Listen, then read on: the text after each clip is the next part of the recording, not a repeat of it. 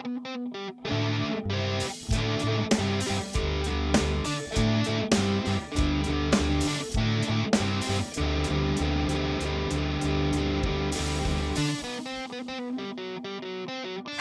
it's Gray.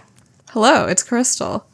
And this is What's the Asian Beauties, a supernatural commentary podcast where I, someone who has seen this show several times. And I, someone who only knows the show through social media, discuss every single episode of Supernatural from start to finish. Also, we are both Asian. Both Asian. So for today's episode, we will be discussing Season 4 in general. This is going to be our Season 4 ender and some Season 5 expectations as well. So for today's episode, we actually have our very first guest in the podcast. Ooh. This is Manika from I've Been Meaning to Watch That. Manika, would you like to introduce yourself to everyone? Yes, I would. Hi, everybody. My name is Manika. Like Grace said, I am from the I've Been Meaning to Watch That podcast. It's a podcast that I created and I host every other week. Well, every single week I have a new guest, new topic, and we talk about, all things under the sun. My newest episode is going to be about Mean Girls, where we talk about the 2004 film, the 2015 musical, and then the newest musical, and you do a breakdown of it. I've heard that there are actually lesbians in it. Hell yeah. Yes. Janice is confirmed queer. We love to see it. And Renee Rapp likes to talk about how Regina George to her is gay, and I support it. So, there's that. And I think the week before that, we did an episode about Yellow Jackets in the wilds. So there's a lot that you guys can listen to. Feel free to check us out wherever you listen to the podcast. I've watched Yellow Jackets. I haven't watched The Wilds. But anyway, yeah. It's a good show. It's interesting. Okay, so before we actually start our usual season ender format, I want to ask you first, what is your background as a supernatural watcher? So I started watching Supernatural when I was fairly young. To be perfectly honest, I used to catch episodes of Supernatural just randomly on the WB back when it was a WB. And then I started watching reruns on TNT. And I didn't really know that much about the show. And it wasn't until my family got internet when I was 13 years old, internet and cable, that I was able to fully start watching the show. I started watching from the beginning to, at least the current season that was running. And I think it was season 8.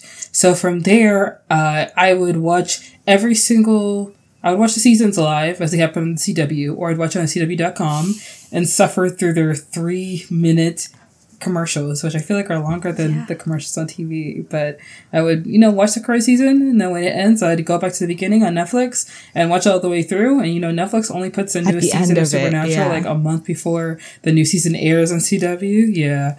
And that's really my, experience with Supernatural. And also, I was a Tumblr girl, so I was already deep in it. And then when a certain somebody, was fridged in season 10 of Supernatural, that's when I stopped watching it. And then they brought the Nephilim in season 13. And then I was like, you know what, let me give it a chance again. And they announced that it was ending season 15. So I was like, it's time for a rewatch. And so I am kind of a Supernatural expert, but that's maybe on an intermediate level. I know a lot of Supernatural. I don't even know who got fridged in season 10, so you should. It's it's our resident favorite. I'm supposed to only know about this from social media. Don't tell me. But this is a big It's surprising that you don't know about it, because when it happened, if I told you, you'd be like, "Oh, okay." I think you just don't recall that specific season that it happened, but it happened for sure. So that's very interesting, actually. So you watched it the way most people who are just casual watchers watch it also, just on the TV before you got really into it. Yeah. Did you have incredibly different perspectives on the characters and everything before you watched it fully, when you were just watching it on the telly? When I was watching it just casually, I just felt oh, these are two brothers and they're hunting monsters, and I thought of it as a supernatural procedural. Because I was already acquainted with, I already watched Charmed And before that, I've watched, like Smallville. So Supernatural is just another one of those shows that came on TV, but I didn't really know about it. But it was the only show that like really drew my interest just because like it has such a strong fan base on Tumblr. So watching it casually was like, oh, this is a TV show. I watch it the same way I watch Bones. Like I'm not going to watch it in order. I'm just going to watch it what's on TV. But then when I started watching it, like seriously sat down watching it, I was like, there's a lot of lore behind this. And I feel like that really sucked me in. I'm not sure if actually I was watching it on Filipino television with the Tagalog dub, like before I started watching the show, like actually, or if I caught it sometimes before that also. But like the experience of catching a show on television is truly a different experience than like, you know, watching it intentionally. So it is like fascinating when people are like, oh, and I started watching Supernatural, like just catching it on the television. I want to ask specifically about season 4. Like, I think the last time we spoke to each other, you mentioned that you love season 4. Like, it really is your favorite season. So, I do. I would say season 4, in my eyes, is like one of the best seasons of Supernatural. I would say like the season that I kind of hold dear to me is season 3, but that's kind of short, and it's also like it's like season 3 of Supernatural is like season 4 of Community. You know what I mean? It's like the gas leak season. Like every single episode is like not a throwaway, but it's very meta and it's very goofy. And even though it kind of sets you up for season 4, it doesn't really like, it goes deep into like the whole like heaven and hell thing, but not too deep. And the season 4 is really when like everything gets nailed down. Like you learn the lore, you introduce the angels, you introduce the apocalypse, you introduce God and like Michael and all these things. And then Sam and Dean realize that they go from being hunters to being instruments of God. And the thing that they did out of obligation becomes something they do that's as their destiny. And they have to, you know, come to terms with whether or not they're going to fulfill this destiny, or they have to come to terms with the fact that like they don't do it and that something even worse happens, you know. So that's why I like season 4, because it raises the stakes. I think I've said this prior, but like I do tend to think of season 1 to 3 as the prequel of the show. Like, and season 4 is when it really starts, like it really begins. And I have a lot of times in season 4 where I did think like, we're in Supernatural now. Like, this is Supernatural now. Especially, I think, because of the introduction of Cass. Because, you know, I'm I love Cass so much that, like, to me, a lot of Supernatural is just Castiel. And so, like, now that he's here, it's like, oh my god, we're actually watching Supernatural now. But yeah, you're right. Like, it is a completely different vibe from season 1, 2, and 3. I feel like, because your main takeaway from Supernatural is that it's about free will, and, like, the main characters are team free will by the end. But, like, that's only possible because there's a heaven. And, like, because heaven, like, introduces the idea of fate in a way that the demons in hell just, like, does not. So, like, no, this is, like, when Supernatural becomes Supernatural. Do you think it was, like, a bummer for people who liked it before, though? Oh, I'm like, sure the show it's has a bummer for some completely people. changed, like, what its point is. I mean, there's like a lot of reviews, right, that we read where it's like, oh, the angel demon, blah, blah, blah. It's so annoying. Like, can't wait until this is over and we get back to Supernatural. And it's never like, going to be over. buddy.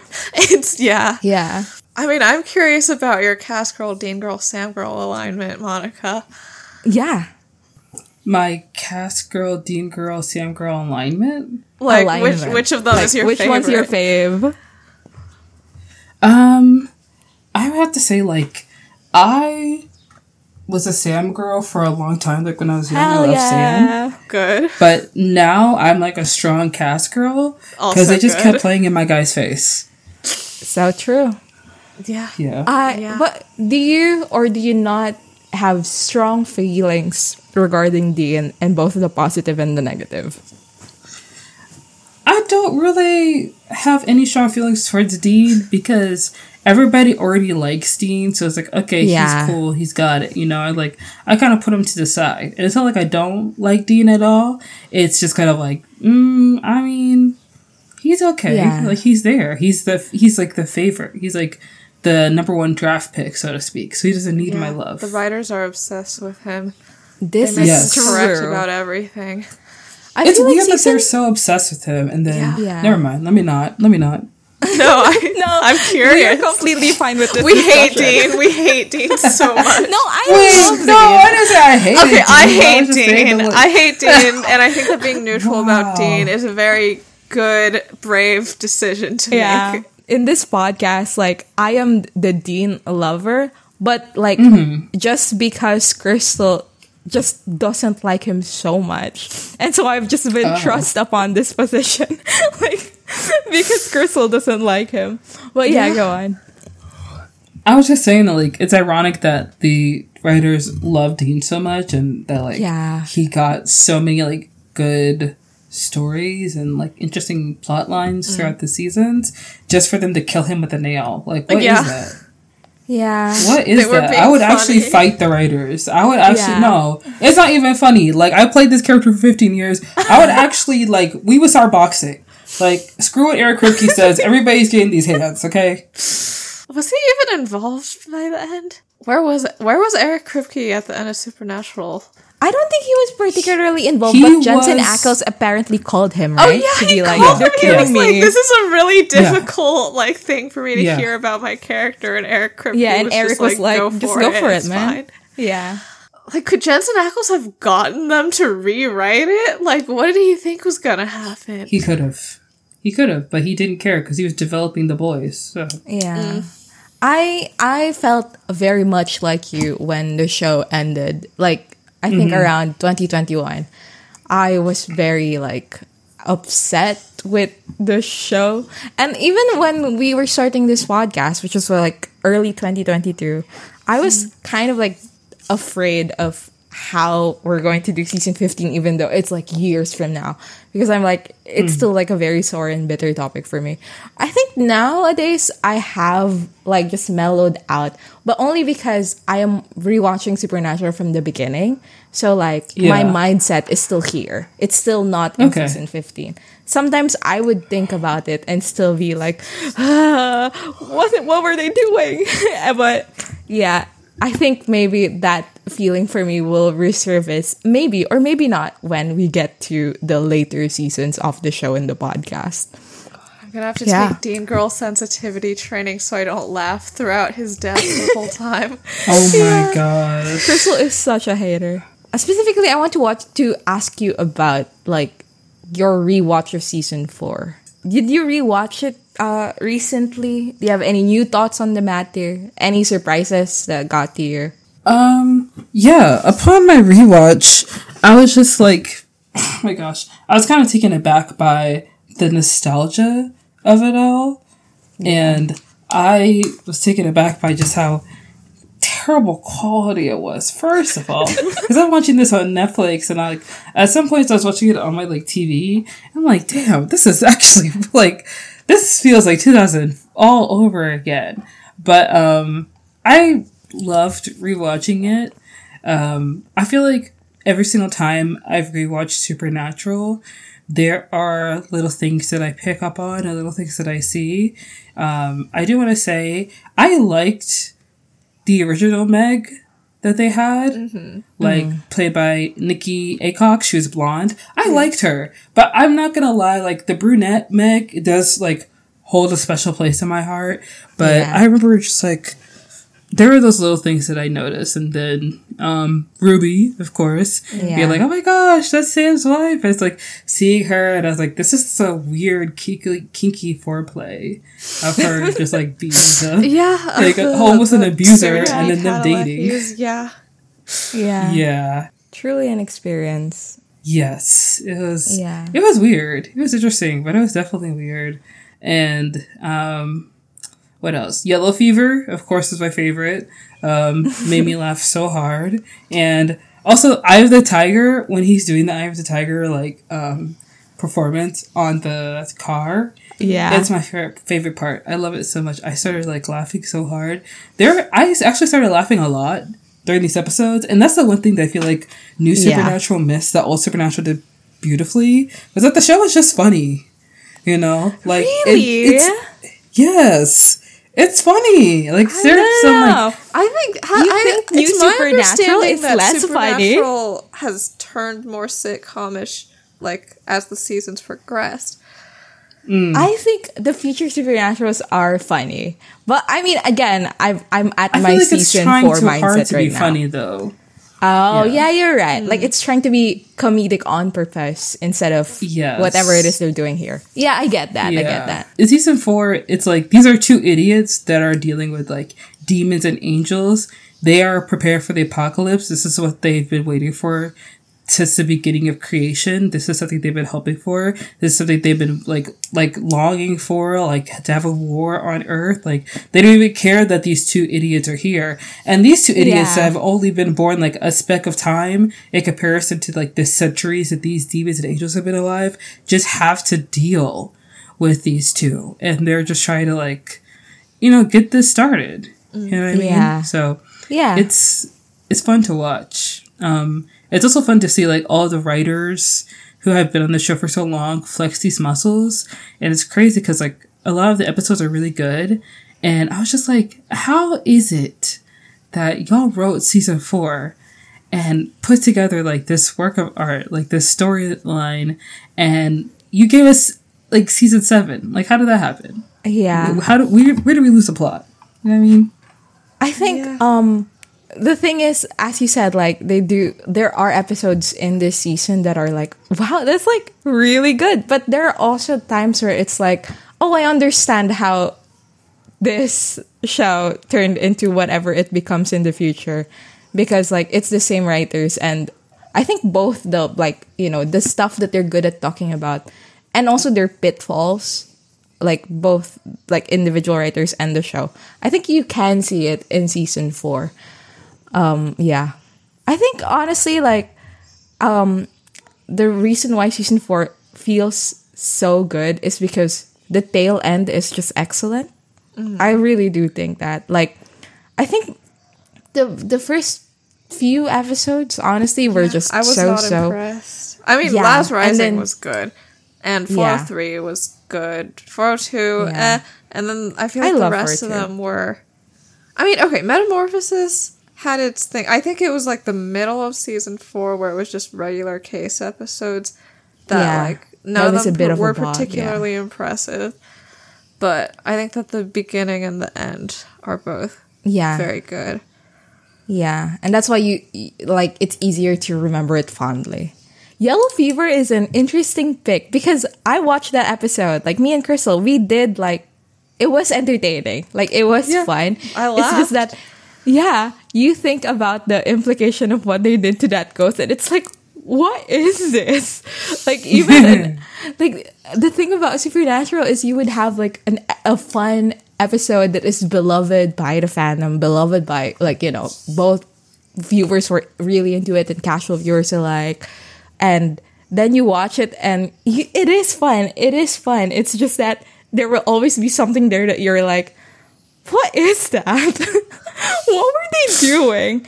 And for Yellow Fever, for me, it was like the way they resolved the actual ghost situation. Yeah, they were like, this man was murdered so horribly because of like his like ableist or whatever community, and the way to get rid of him as a ghost is to like kill him again in the exact same horrible way. Yeah.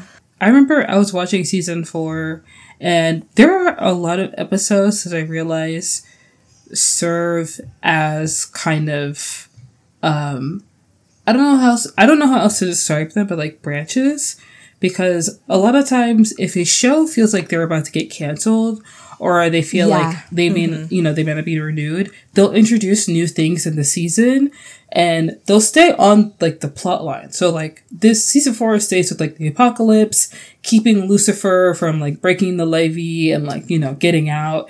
But it also introduces a lot of other things. First of all, it introduces Carver Edlund, who is writing the Supernatural books. Yeah. Yeah.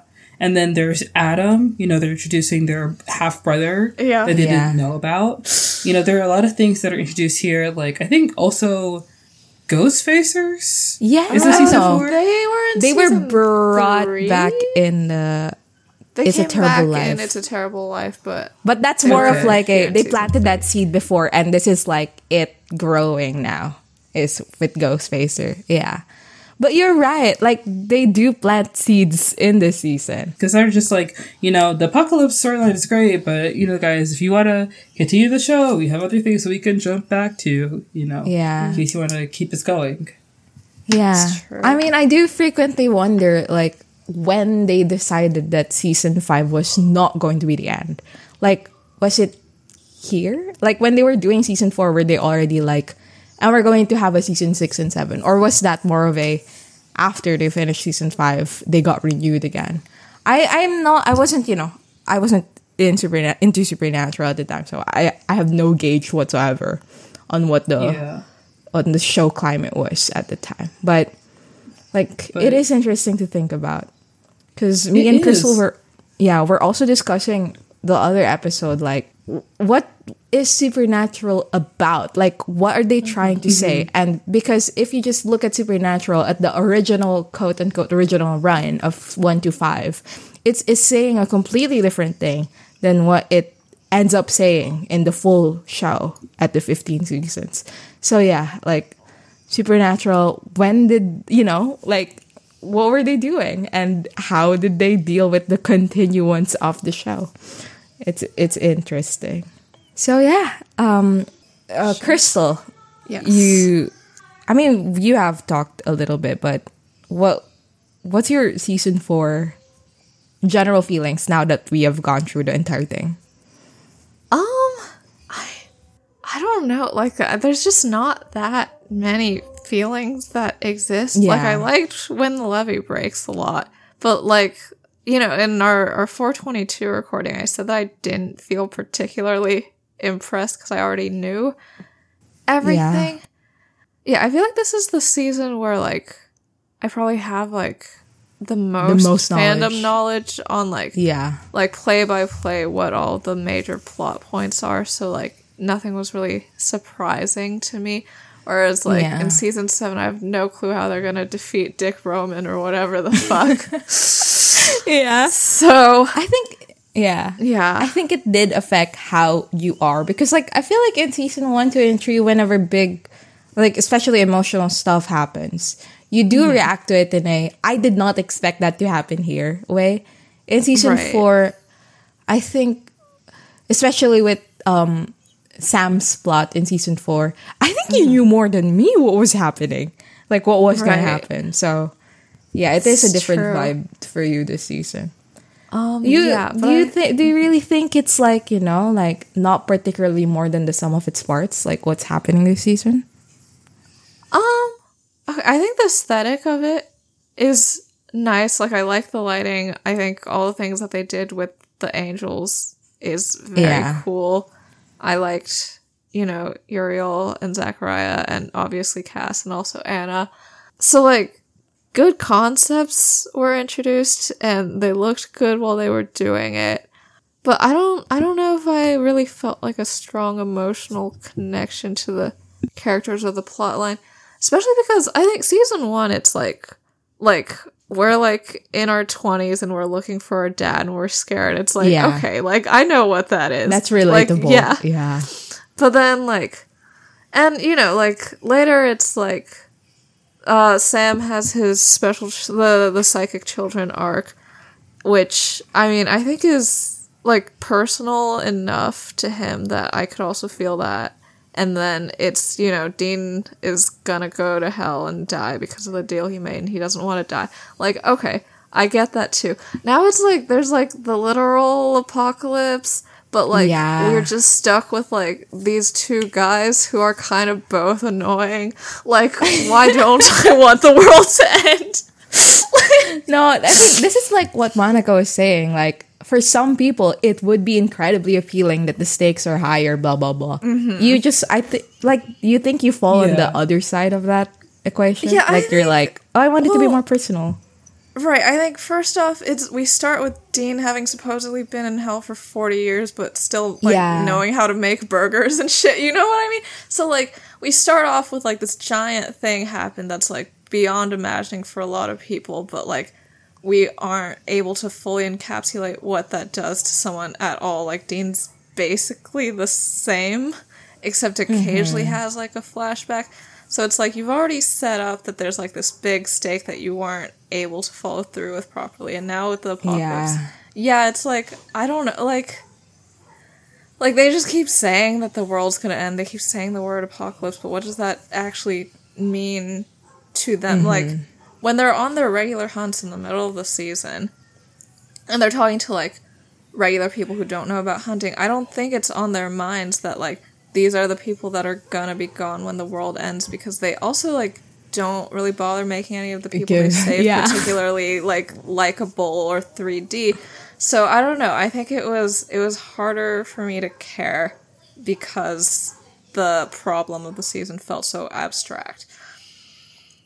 I do want to say, just to, like, jump on what Crystal was saying, like, it's always interesting when shows that have, like, otherworldly elements, their protagonists essentially have to deal with something very traumatic and terrible, and they don't go to therapy. Like, they don't do anything to, like, resolve what's going on in their minds, because having to, like, take the time to, like, work out your issues and do, like, any self-work or, like, trying to work through your trauma is kind of it's inhibiting to the plot, really. Like, it takes away from the time you can spend, like, doing the mystery. Like, if you really wanted to get better, you would, like, absolutely stop hunting and, like, you know, take some time away, but that also take him away from his family. So there's this sense of purpose. There's this sense of, like, I have to do this. Like, I have no other choice. You know, you ask, like, what is the purpose of, like, the apocalypse? Like, what is it? It feels so abstract. And really, like, I feel like Sam and Dean have been dealing with, like, quote-unquote apocalypses for, like, most of their life, when they, like, find their dad, find the person that killed their mom, you know, and now they're introducing, like, demons and angels. It's like, this is above my pay grade. And it's just something that, like, they have no other choice but to take part in this, because it's completely out of their hands, and it's something that's, like, thrust upon them. So it's, like, you know, the never-ending, like, self-impending doom of their quote-unquote profession, you know? Right. Also, like, Dean gets out of hell, and, like, the day of, like, Castiel is like, hey, it's me, literal God needs you to keep hunting. Like, I guess we don't know what would have happened if he didn't meet Cass, like, right away. I suppose Sam was still hunting Lilith because she was still around. She still had her demon war that she was trying to do. So, like, I don't think that Dean would have taken a break. But yeah, I think it's the fact that they chose this job. They keep getting thrust into these situations. They keep being in survival mode, so they can't go to therapy or take a break or whatever. And because they won't fucking tell anybody, because, like, hunting is such an insular community, and, like, no one wants to tell anybody else, like the civilians, about, like, ghosts or shit. Like, it's like they are stuck on, like, it has to be me who does this.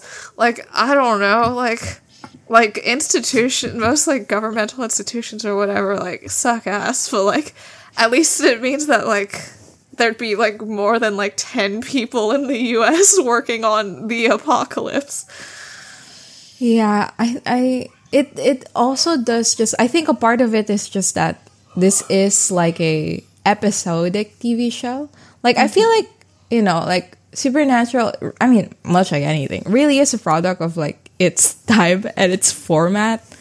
I feel like if maybe Supernatural was a more prestige TV show or whatever, they would feel more allowance in terms of developing that character in that way, or, like, dealing with that traumas that the character experiences in that way.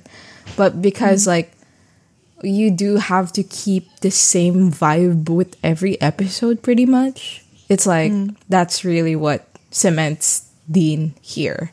Also, oh my god, I completely forgot that the first episode of season 4 literally ends with, we have work for you. Yeah. Like, and that's like what the rest of the season is about. Pretty much for Dean. It's like, the angels have work for you. Oh. Yeah. I forgot that. Yeah. I mean, season 4 Cass said that sentence and everything.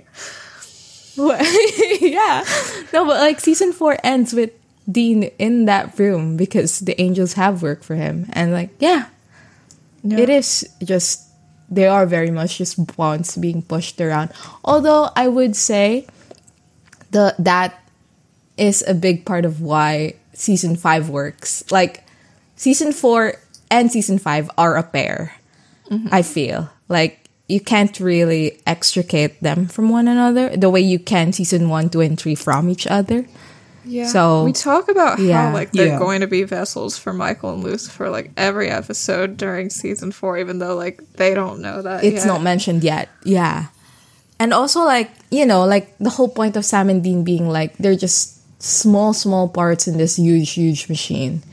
And then, you know, by the end of season 5, it's like, no, these are the parts. These small parts are like what makes the thing.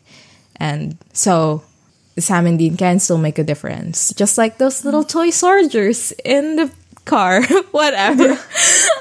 I really like that episode, unfortunately. So it does make me emotional every time I think about it. I thought a lot of people like Swan Is it fortunate? Well, okay.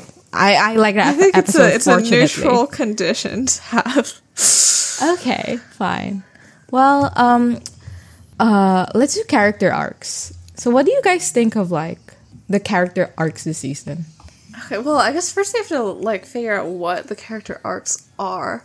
Who are we starting with? Where do we start with Sam? Well, hunting with Ruby. Yeah, Sam starts hunting Lilith with Ruby as a revenge thing because she caused Dean's death and also because she's trying to like have the demon war on Earth that they were supposedly fighting in season 3, but that I forget about constantly. Yeah, and I mean season 3 ends with Sam being like, okay, Ruby, what is it now? Like, you said I can do something. What is it? Like, in the last minute. And Ruby was like, it's too late. Dean is still going to hell. So, I think that does inform a lot of what Sam is doing. Like, he can't give himself the ability to, or the opportunity to think of, like, to think it through, quote unquote. Because, like, I mean, he thought that one true. And now Dean is in hell kind of situation. Yeah, or it was like he basically already committed to like doing whatever it is that Ruby said would give him powers like in the last minutes before Dean's death, and it was too late, but like it's not too late to get revenge on Lilith. So, okay, hand over that demon blood sippy cup. Yeah. Okay, where does he end this season? Not sippy cup. Sippy cup. Exactly. Where does he end this season? Well, okay, I mean, he ends up miserable. But he also ends season 4 miserable. Season 5 miserable. Have we really discussed what it means that Dean comes back, like, to him? To Sam? Yeah, to Sam. I don't know. What is there to discuss? What are your thoughts on it? I mean, obviously it was an unexpected thing. Yeah, very unexpected. He'd already committed himself to being, like, this, like, revenge-driven, just, like, completely, like, lost in the killing Lilith sauce because of Dean's death thing. So, like this sort of throws a wrench into, like, the narrative of his life that he's decided, right? But, like, he does continue, like, drinking demon blood. He does continue pursuing Lilith. But, you know, as now the main issue is that Dean is also here. 421 is like, hey, like, I'm back. Like, what is this revenge thing for now? I think we're supposed to think that at this point, like, he just, like, is addicted to demon blood to the point where, like, the revenge is not the primary reason, like, already in 401? Or at what point do we think, like, he, like, made that switch? I don't know. I mean, he does stop in Metamorphosis, right? Like, that's a big deal. That's true. He does stop in Metamorphosis. Does he not start back up again until Chris Angel? Okay. Yeah, so he wasn't, like, that set on the, demon blood thing until after Chris Angel. So, like, he had an 8-episode interim. So. Yeah. And then, like, we think his whole, like, arrogance, like, I can do this better than Dean can, thing starts after 412. It's interesting because I think, like, after Dean leaves, he's kind of like trying to become his own man, right? Yeah, almost. So it's a little weird because like the Sammy that like we know from previous seasons would have tried to find a way to get his brother out of hell, or would have tried to go to hell himself and then break him out from there. Or he would have been mourning or sad, and instead he decides to become. He does say that he tried those things. Like we see him try to make a demon deal. That. Well, we see footage of him trying to make a demon deal in the flashbacks in 409. Yeah. He tells Dean also that he literally tried to reopen like the gate to hell that was opened at the end of season 2. I guess we don't know if he actually did that, but like pretty waxed up thing to like make up if you didn't actually do it. Like that's not something I would be proud of telling someone I did. I mean, I think like fundamentally what happened to Sam was like Dean leaving did change him. Like we enter season 4, Sam is different, even more different than Dean. He installed an iPod jack in the Impala and everything. Yeah, like he is even more different than Dean, I think. Even though Dean was literally torturing people for 10 years and tortured for 30 years. Exactly. But like, like how Sam kept on insisting throughout the tail end of the season that like Dean is different and like he came back. He can't do it because he's weak and something changed him in hell. But really it's like Sam's changed. Different. Yeah, Dean's Sam is like different. The same. Dean is the same. It's just Sam has changed so much that in comparison to Dean, he thinks one of them changed and it's Dean when it's him, really. Well, I mean, as I said, I think season 4 and 5 are paired together. So, like, this specific arc of Sam is not yet done. I think it ends in season 5. So... Yeah. It ends when he decides that he can, like, defeat Lucifer in his brain. Yeah. So, I feel like for Sam, it is a continuing arc. We need to talk about Dean. Why did I say it like that? There's nothing else that we have to say about Sam Winchester? Okay. Well, what else do you want to say, Crystal? I don't like. This is the second season of his relationship with Ruby. Like, there's got to be something there. I don't know. Is there? Because between the two of us, you are the Sam and Ruby person. That's true. I feel like Sam Ruby's larger in my head than it is in the show. Like, I feel like the show itself doesn't really reckon with it do much with, like... Yes. Yeah, like, they don't, like, really, like, give it, like, the depth or the seriousness of, like, an abusive relationship depiction, like... But they also, like, don't really... They just don't... There's not really a lot of feelings in the show between them. It's very like they're both more means blood to each other's end. Yeah. Yeah. I mean, I think season 3 Ruby has more like emotional whatever than season 4, which is very surprising thing to say. Yeah. But also, I mean, I just like season 3 Ruby a lot more, so that's why. Probably she is a better actor. Yeah. Well, I mean, Monica, do you have what are your feelings on Sam Genevieve Padalecki is a good actor? Like, because I feel like a lot of people as Ruby specifically thought that she was like quite wooden, and I feel like Gray and I felt that way too. But also, like, she is a beloved character, like in her brunette Ruby iteration. So I'm curious about if there's like other opinions on her acting. Yeah, I feel like she is very good. To be perfectly honest, I liked her in season 4, and she really brought like something interesting to the show. She reminds me a lot of like Bella, except Bella was like kind of sassy and snarky, and she was fun. Yes. And I like that about her because she gives like anti-hero, so you want to root for her. But Ruby is very clearly like, she's a demon. She's a bad person. And we know that she's bad. And Sam knows that she's bad, but he can't like get away from her.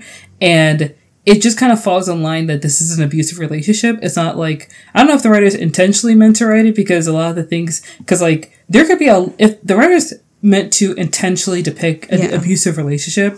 I feel like they should have intentionally depicted like Sam talking about like bringing up more like when people are addicted to stuff in TV shows, they always say like, oh, I can stop at any time. Or they'll say things like, oh, it's okay. I'm better with it. I know how to manage it. I know how to take care of it. Which he does. He's like, you know, the blood, I'm saving people. Like, we don't have to kill the people. Like we can have to, like, we can like still save like the people inside and blah, blah, blah. And, it's weird because even though he says that, he's still like, you know, kind of destroying his body in order to do it. And it's just like this strange, like, give and take that's going on. And I feel like in season 4, we're seeing Sam, who's like super nice, very helpful, down to earth guy who is willing to work with a demon and eventually falls in love with a demon. And he knows she's a demon. There's no good in her. Well, I mean, even the opinion that Sam is in love with Ruby is not like universally held. I don't even know if I believe that. Can you in the text more? Of the show? No. Yeah, I don't think he's in love with her. I think that because she makes him feel powerful, as she's like giving him kind of like, I don't know, like a big head. She's like, yeah, you got this. Like there's a reliance on that. Like, there's a reliance on it, and also like she's hot and she's there. So if you make a guy feel good enough for a long enough time, you're always around, and you just happen to be hot, he's just gonna want to like get in your pants, you know. So it's not that he's attracted to her. If he's in love with her, I doubt it. Yeah. Though, I mean, she was the one to pressure him into sex first. Yeah. But I think she is like using. Yeah, something. Like, I think that there isn't an attraction. She's absolutely using him, and we all see it but him. That he did not want to act on, but then, she forced the matter in order to make him more dependent on her. It is, I don't know, the Sam and Ruby stuff is incredibly interesting. I think the Ruby, for me, is most beloved in season 4 in the episodes with Anna, because I feel like those are the ones that really... like, at least at that point of the story, cement her as, like, she's on our side or whatever. Right. And like, even an angel, like, says Ruby's different from the others. She's nice. She saved me. Yeah. And so, like, I do think that is, like, a good turning point in her character. Although, after that, I just really don't think they do anything much with her. Like, I think she just becomes like a plot person, a person who move the plot. And a real body of a character. I do feel like a little bit like, I think that's also a big part of why by the end of this season, I was like, Ruby has a lot of promise, etc. And like, I think... you know, if they brought her back in the show, which they kind of do in season 14 again, but like not really. Very briefly.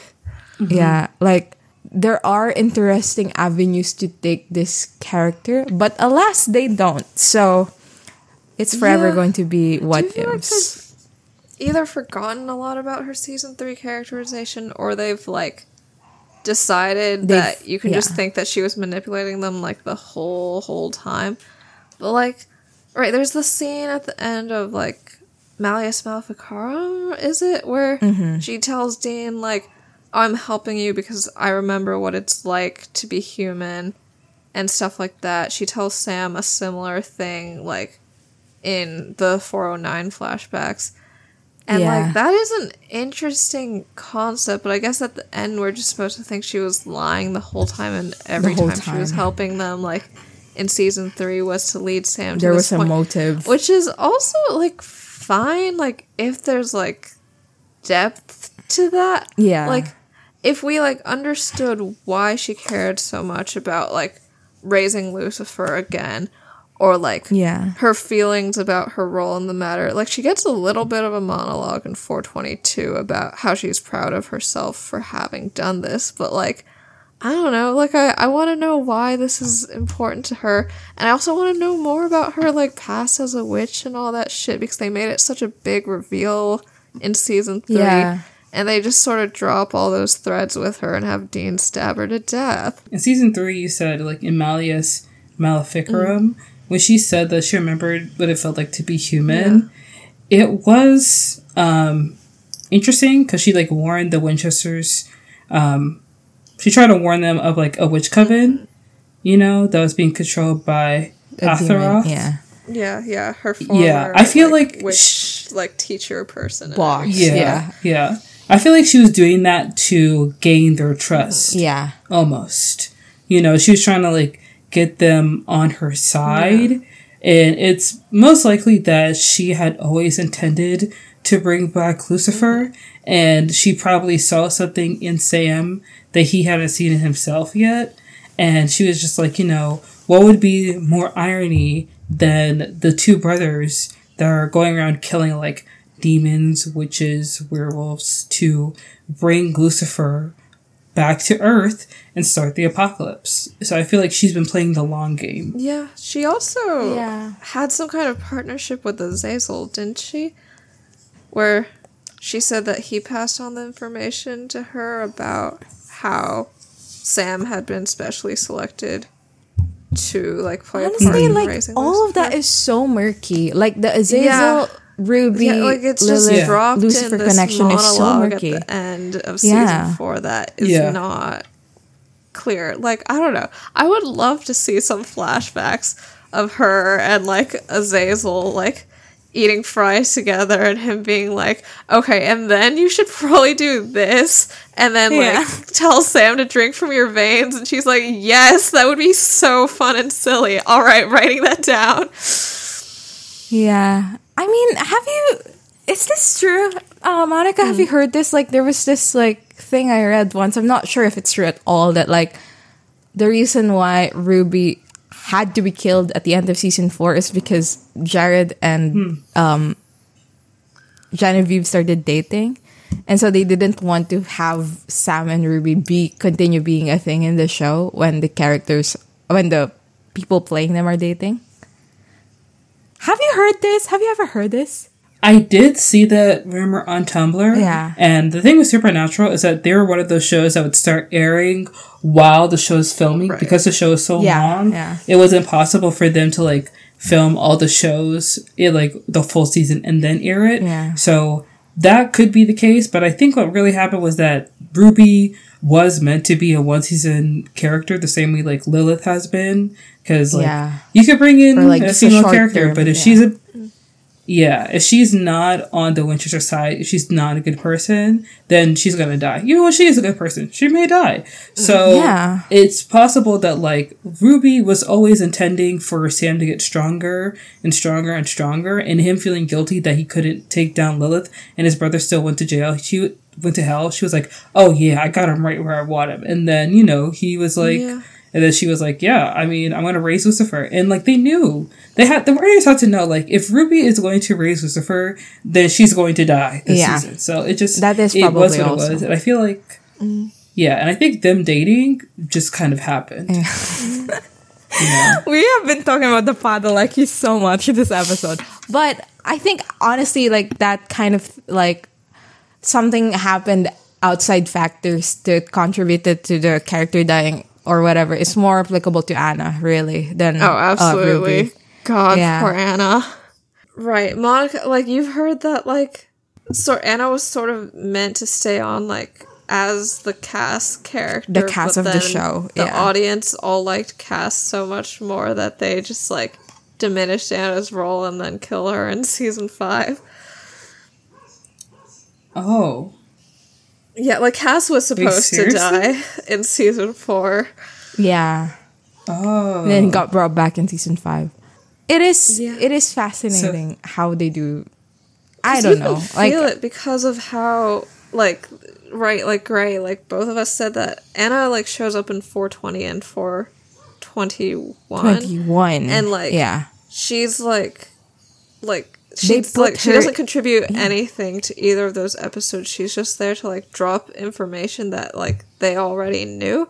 And I think it's because the actress was, like, contracted to be on more episodes. Oh, yeah. And then, like, eventually when they were like, actually, we want Castiel for this kind of a role, then like she like still had to film those episodes, so they didn't have anything to give her to do or whatever. So yeah, they flattened her out. That is interesting what you pointed out, Monica, that like Supernatural is a show that is writing while airing. Like, right. Yeah. I think which is why things like Cass getting brought back filming in season 7 because like the audience was like not enjoying that he was gone for so long. That's why something like that could have happened. That format basically gave us Cass back in season 7. Yeah. Well, is that all good for Sam? Sure. Okay, let's talk about Dean.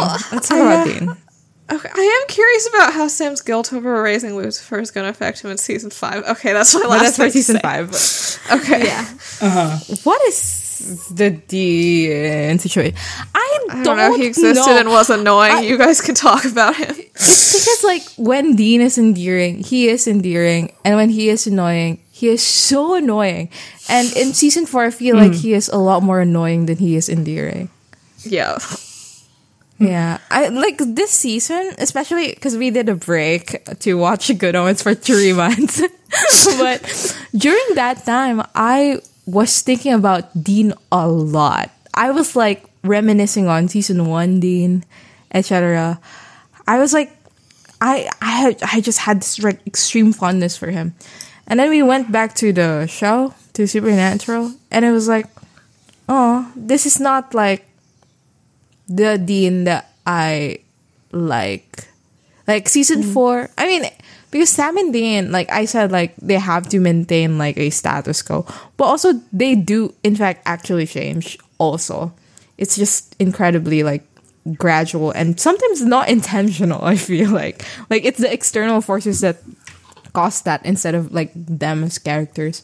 But like I feel like Dean is like season 1 and 2 Dean extremely endearing, and then it like dips down very, very low for a while, and then it rises back up until, you know, season 15.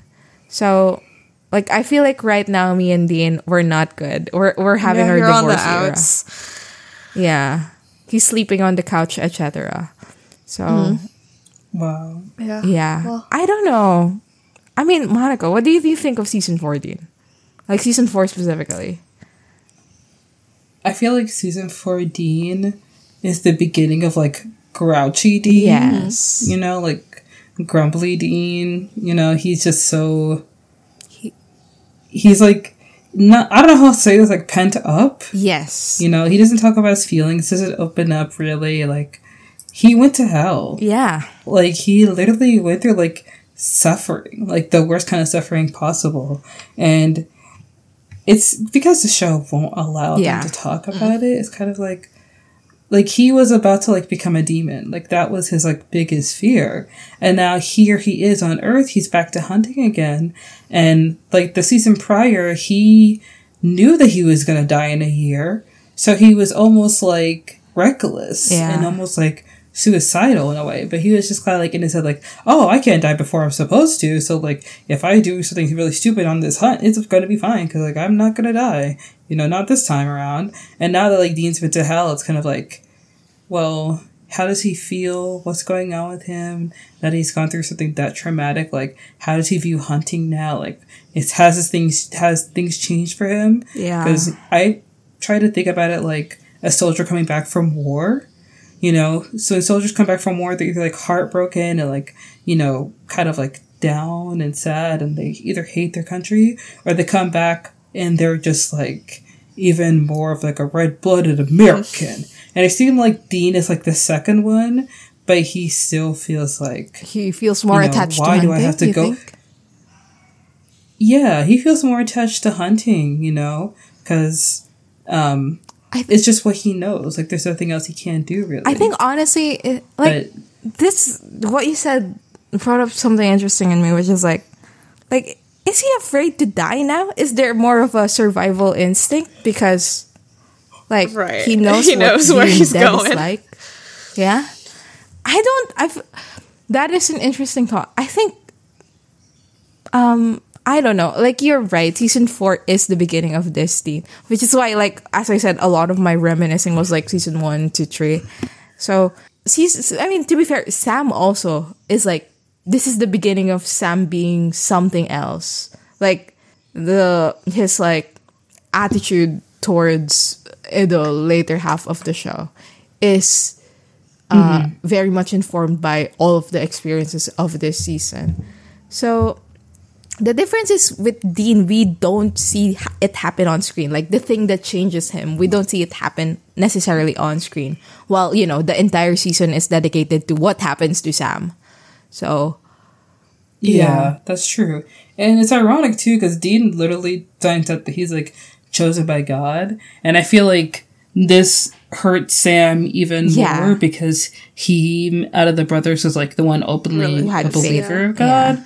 And he's tried to be a good person, but because, like, he starts drinking demon blood, he's somehow seen as, like, defective. Yeah. And I would have to say that's a little, like, I don't want to say it's harsh, but it's like, damn, he was the one who actually like believes in the big guy upstairs, and like Dean literally couldn't care less. Like, he does not want to do this, and it's just like the angel's just like, we don't care. Like, he asked for you specifically, so like, yeah, you got to get the program. Right. In terms of like Dean never talking about his feelings, I think the 2 moments that I recall are in Monster Movie.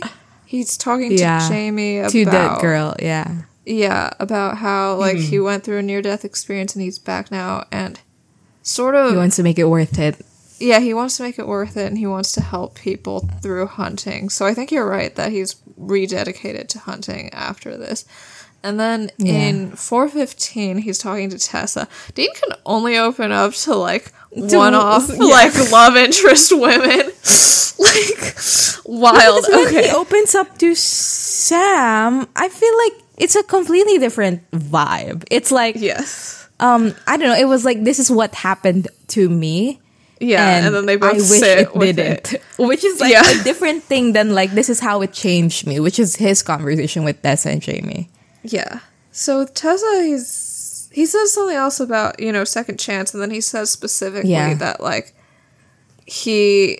Like, it's not that he feels honored, but, like, there's a weight that, like, he wished he just died in season 2 already. But, like, because he didn't, he just has to keep on going because this is the situation now. And he says that the idea that, like, heaven saw something good in him despite all the torture he did in hell, like, matters to him, and that he does want to, like... He does care about, like, the work that's been given to him because... like, he was brought back by heaven, who, like, somehow, like, forgave him for the torture in some way. Yeah. But, like, that's all, which is like, truly, before he finds out, like, I guess, okay, in season 5, I'm assuming he's gonna be processing the fact that the thing he was telling himself, that, like, this is why I'm back, and so that means it's good that I'm back. Like, the fact that that's a lie, he'll probably be processing that in season 5, I'm assuming. Maybe not. Who knows? Yeah, they don't really process in Supernatural. No, they don't. Exactly. I think, one of the most fascinating episode sequence choices they made was putting the Tessa episode right before On the Head of a Pin. Because, like, Dean in that episode was like, oh, I'm here for a reason because God is like, like, I was saved from the torture and the torturing because God had work for me. And then like On the Head of the Pin is like, oh, actually we have work and the work is do more torture. Which must have sucked so hard. It's true. But, he viewed being saved as like a redemption from the torture. So the fact that it's like, maybe we saved you because we like that you did torture and we want you to do more torture is not a good feeling. Yeah. Do we have anything more to say about Dean? I'm gone. There's his relationship with Sam that like sours immensely this season. Okay, of course. I mean, back to Sam, baby. No, but I don't know. You know what I was gonna say? I was gonna say, well, his relationship with Cass we can talk about in the Cass part. Well, we literally can. I mean, with the Sam and Dean, what's the situation? I don't know. They're it's terrible right now. And mostly because of Dean. Yeah, I agree with that one. I know some people would not, but I think it's all Dean's fault, mostly. Yeah. It's bad right away. Like, he fucking punches Sam in Metamorphosis. Like, just, I think maybe there is also the fear that, like, Dean was afraid of becoming a demon. And it, like, as Monica said, it was, like, his biggest fear. Like, Ruby told him, like, I'm a demon because I was human and then I sorted in hell, etc. And Dean was afraid that was going to happen to him. And now Sam is here drinking demon blood, foreseeably maybe turning into a demon. So, yeah, I think that's probably part of it. But they just seem to have completely forgotten about that. Like, after 416, like, the writers, like, we have, like, Dean's whole, like, in 421, he's like, I'm gonna continue heroically enacting medical abuse on my brother because I draw the line at him turning into a monster. And at no point, like, you'd think the fact that, like, he did torture and, like, he's ashamed of doing torture and that's, like, related to demonness would come up. Like, if he had just, like, one line about how, like, I fucking wish someone, like, went down in hell and, like, chained me up in a room so that I couldn't torture people anymore or some random bullshit like that. Like, I feel like that would have brought together his arc a lot better than, like, whatever the fuck he was doing in 421. Yeah. Okay. Well, can we talk about Cass now? Oh, sure, yeah. Yeah. So, what are our thoughts on Cass? I mean, this is his beginning, so... And he's new. I mean, Cass's arc is actually very clearly delineated. Is that a word? Yes. But it's very clear, like, what they're trying to do when they were doing it. I feel like there's less, like, room to waver because he's new. This is, like, the first time we're meeting him. And, like... with Dean, it's like he already was a complex character going into this. Sam, too. And Cass is like, well, he is, God's angel. And now he is turning into something else. Wow. Yeah. Monica, what are your thoughts on Destiel? What's your situation in that wait, are we there already? No. I'm just asking. I'm gonna be honest, when Cass was first introduced, I was super excited because upon watching the show from the very beginning, I had to Google, like, when does Castiel, when is he introduced in the show? And then, the Google was like season 4, and I was like, okay, bet. But I think, like, the previous episodes, of course, previous seasons did a good job of, like, setting up the show towards the apocalypse. So when Dean's, like, crawling out of the field in the grass, and he's like crawling his way out of hell, it's like, oh snap.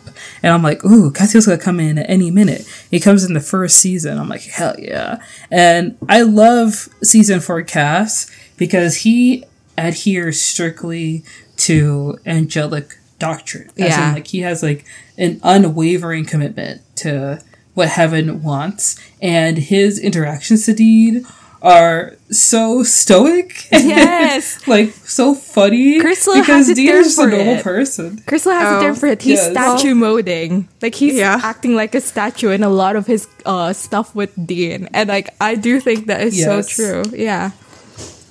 I do want to say I'm glad that Cass is stayed. I feel like with Anna, it would have been cool to see her stay. But the thing is, with, like, Anna, she fell into, like, the born sexy yesterday trope, where because they're angels, they don't understand, like, humans and how humans work, like, life on Earth. So they only know, like, the way heaven works and what heaven tells them about Earth. And the fact that, like, Anna she lived there slept for 20 years, like, though. Like, she was born into a human body. She had her, like, pastor parents and all that shit. So, like, I think she had been living on Earth, experiencing it fully for 20 years. I do. We're talking about the. Okay, go on. We're talking about the redhead, right? Yeah, yeah. Because Anna. Yeah. Okay. Right, because she chose to fall from heaven, like, and be born as she was a born to human parents. And she had a childhood. Like, they talk about her at age 2 screaming about how she's scared that her dad will kill her because it's like be killed by her dad. Her like God memories coming in or whatever. But I mean, she was only 20 though, like in her mind at the point that she sleeps with Dean, and I think that's kind of iffy. Yeah. That is also a thing that I felt. Yeah. Yeah. You're right. You're right. I was just gonna say that, like, I feel like if Anna stayed on the show, she would have fell into the boring sexy yesterday trope, which is basically when, like, an alien or, like, you know, a girl loses her memory, or, like, they're not from Earth, and so they depend on, like, the first man they've ever met to guide them, and then they somehow see this man as also, like, a love interest, so to speak. And the earliest example I have of it that I've seen so recently is Bella Baxter in the movie Poor Things, which is the newest movie with Emma Stone. Yeah. It kind of falls into that. Yeah. So I'm kind of glad that Anna wasn't really included in. I was just going to say, like, Castiel is, like, very enigmatic. Enigmatic. Yeah. Fun word. As a character, as a character, but I feel like if he was a woman, then he would kind of be like Anna. Yeah. So I think having two characters that are kind of, like, not fully there is kind of like, that's a little too much. One is enough, you know? I think a more direct point of what you're trying to make is, like, fundamentally, because Anna is a woman, they would feel the need to make her a love interest. And that is, like, you know, Supernatural is a terrible show who handles their female characters incredibly terribly a lot of the time. And, like, because what they did was they were like, okay, we're going to bring Anna in, and she's going to be a type of character, and also she's going to be Dean's love interest. And because the love interest didn't really particularly work, like, they didn't have much chemistry, Anna and Dean, they were like, okay, let's just throw away the entire character. And that is incredibly irritating to me, because, like, you're the one who dictated that all of your female characters need to be, like, a love interest or, like, a mother figure. You know, like, you're the one who made that, like, category. Right. That, like, you know, and it's like, you're right that because Cass, is a guy, like, there is a feeling of he's not going to fall into the usual tropes of whatever, because he's not going to be treated like a love interest. It is just annoying, because it is like that's Supernatural's fault. You know, like, that's not because of Anna as a character. That's, of course, that's because the show just deals with it so terribly. Like, me and Crystal, like, whenever Anna shows up, would talk constantly about, like, oh, where could have they taken this character, blah blah blah. But the thing is, Supernatural would not constantly. I feel like we haven't talked about it sufficiently. Really, you think so? Well, yeah, like, when we do that, it's like, oh, what would happen to Anna, blah blah blah. Where could they take this character? But the thing is, Supernatural would just never do it, because they have already set their mind on what Anna is supposed to be. And because that doesn't work, it's like, well, she couldn't be anything else. Unlike Cass, who's like, I mean, they will try many things with Cass's character through the years. And it's like, oh, it doesn't work. Well, let's just bring back the blah, blah. Let's just, you know. And so, Supernatural fundamentally is a show that gives its male characters more benefit of the doubt when something doesn't work. Yeah, and that is a source of gripe for me. Also, like, regarding, like, the love interest thing didn't work out, so they threw her away.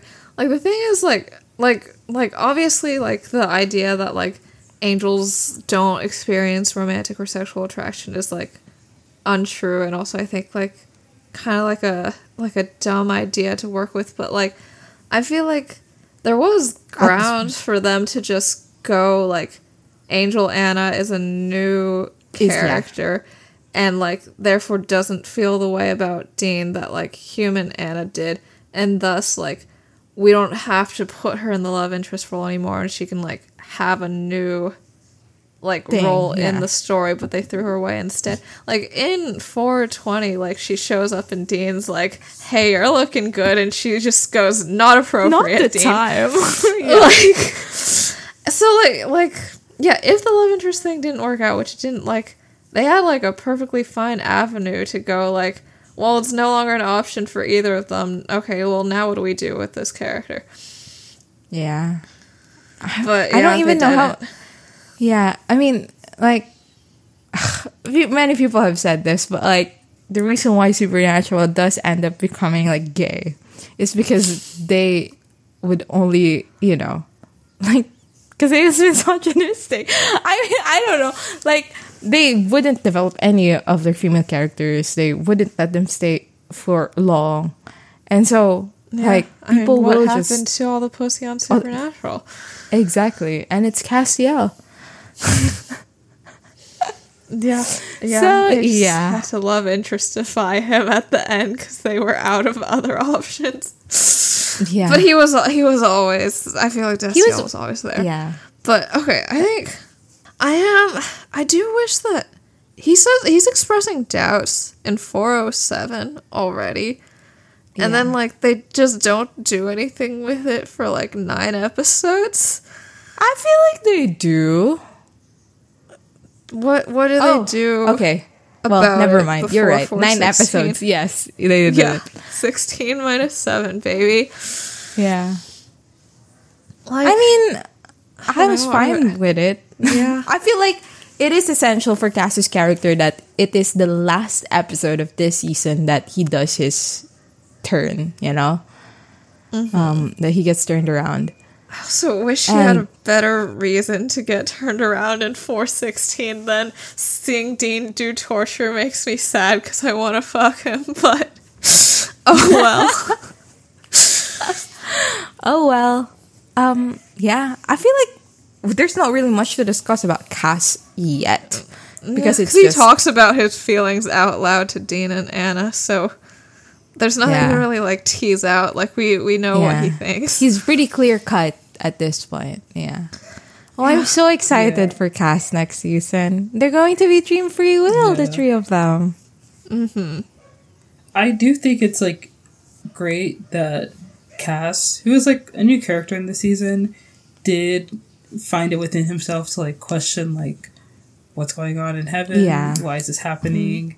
And in the last minute, he decides to, like, help Dean to avert the apocalypse because he's influenced by Dean. Yeah. And he starts questioning, like, his divine orders and, like, trying to, like, figure out, like, what is free will? Like, what would that be like, you know, to defy heaven and help Dean avert the apocalypse? It's this act of rebellion that is very different from, like, the character that we're introduced to as Castiel, and, like, bringing in a lot of complexity for his character. And it's, like, the foundation of who he is and who he's going to be in the next couple of seasons. So we're just starting to see Castiel kind of, like, get out of his shell. He's still, like, you know, very stoic and, like, still very much, like, naive to the way of the world, but he's navigating what it means to, like, have morality and, like, free will and, like, what that looks like for him. And, like, season 4 is just, like, the beginning for him. Yeah.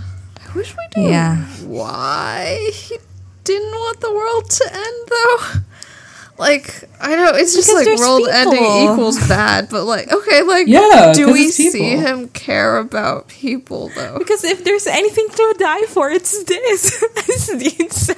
Okay, he has a bond with Dean. Like, it's literally his bond with Dean. Okay, I don't, is that it?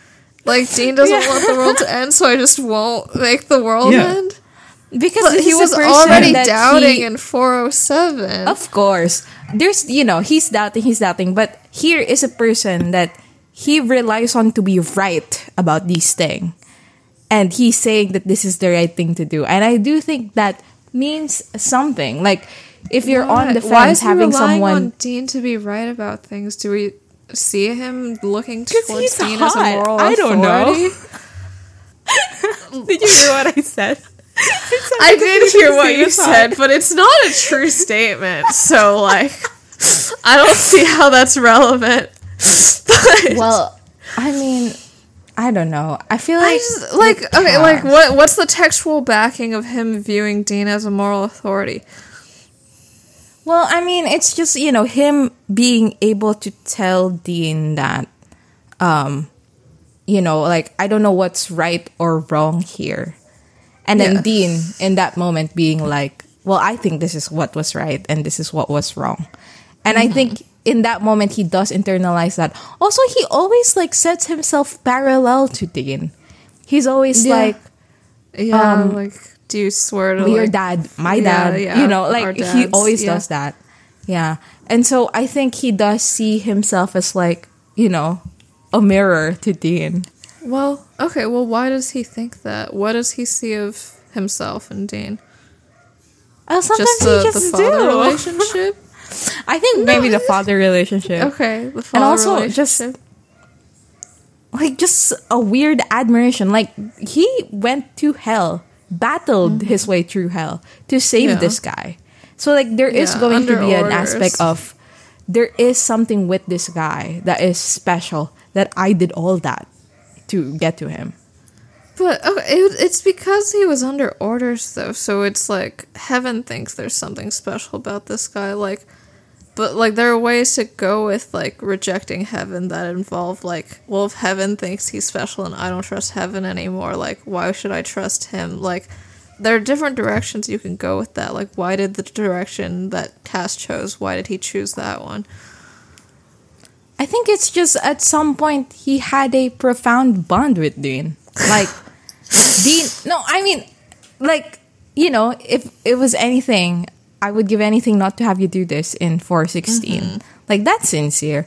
And it's like, at that point, Dean has ceased being an instrument of heaven and more of, like, a person that Cass is, like, has a personal connection with. Yeah, like, at the beginning of the season, like, you wouldn't imagine Cass, season 4, episode 2, saying, if it was something, I would give anything not to have you do this to Dean if he asked Dean to torture Dan. Because they haven't gone through anything yet together. Like, they have been through much together, you and I. Oh my god. Yeah. Crazy line still. But yeah. I think the beginning is like, well, that's a guy I saved. And so it's interesting that heaven wanted me to do that and that I went through all that stuff to do that. And then towards the end of the season, it's like everything else that we went through together. I was just gonna say that I feel like Dean is the only person that Cass has had, like, a true connection with. Yeah. Because all the angels are very much the same. They're all very stoic. They're all kind of, like, to the point. They're all very matter of fact. They only do what heaven tells them to do. And he hasn't been exposed to any kind of vulnerability until he met Dean. So I feel like with Dean, he really moved him. I think he has a connection with Uriel and Anna.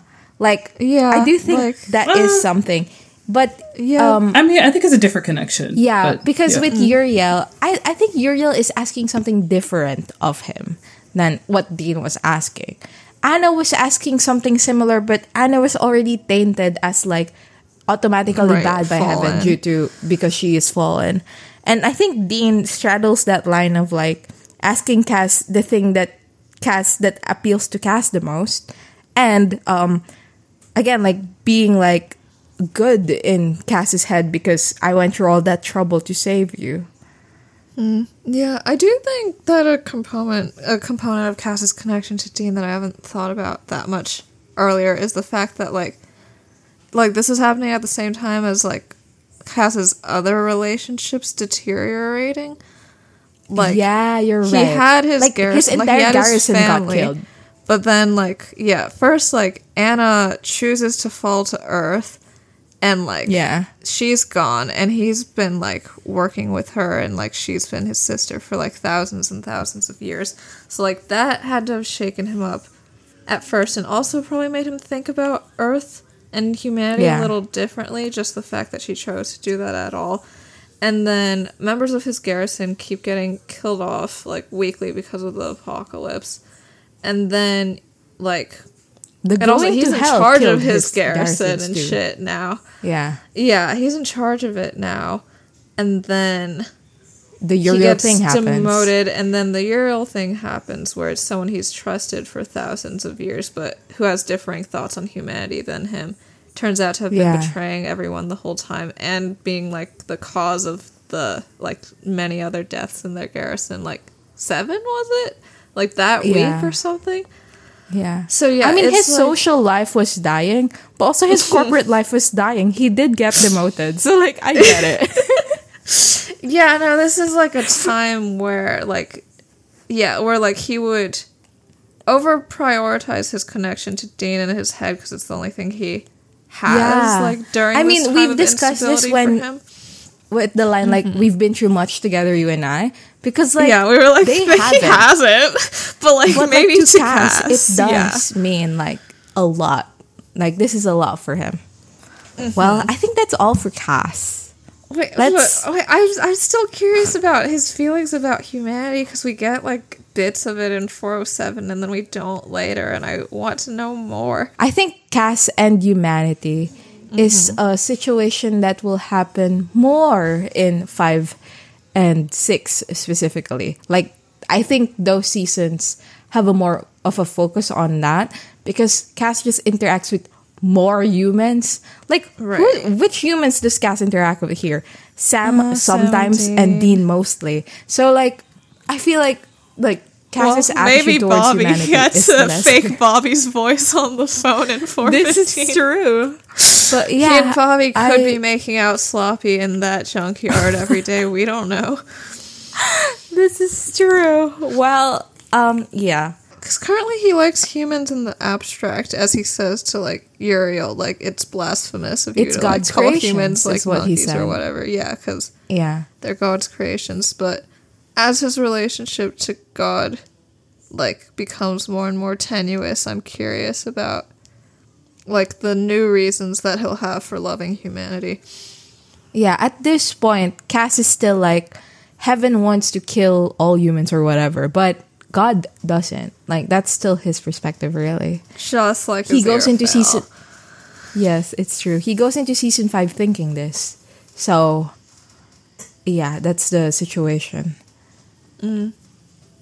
Well, let's do fave eps. Monica said something about yellow fever.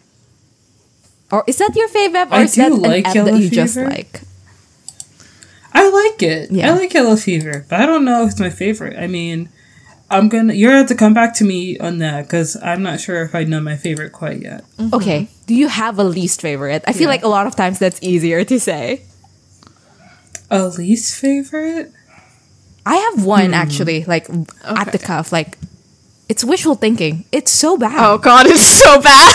It's so bad. Take it out. Get rid of it. Like, I do. The bear. Yes, the bear. Oh, the bear was fine. The bear was fine. Bear, that was silly goofy. I loved the child actress that they got for Audrey. That was fine. The rest of the episode was horrible. Throwing up. I don't know. What other terrible episodes are there? Monster Movie was a little bit Wait, should we like say why we hate wishful thinking, or will the audience just understand? Well, why do we hate it? Okay, well, I think there's 2 things. The first thing is like the misogyny and horror in like the storyline of, is her name Hope?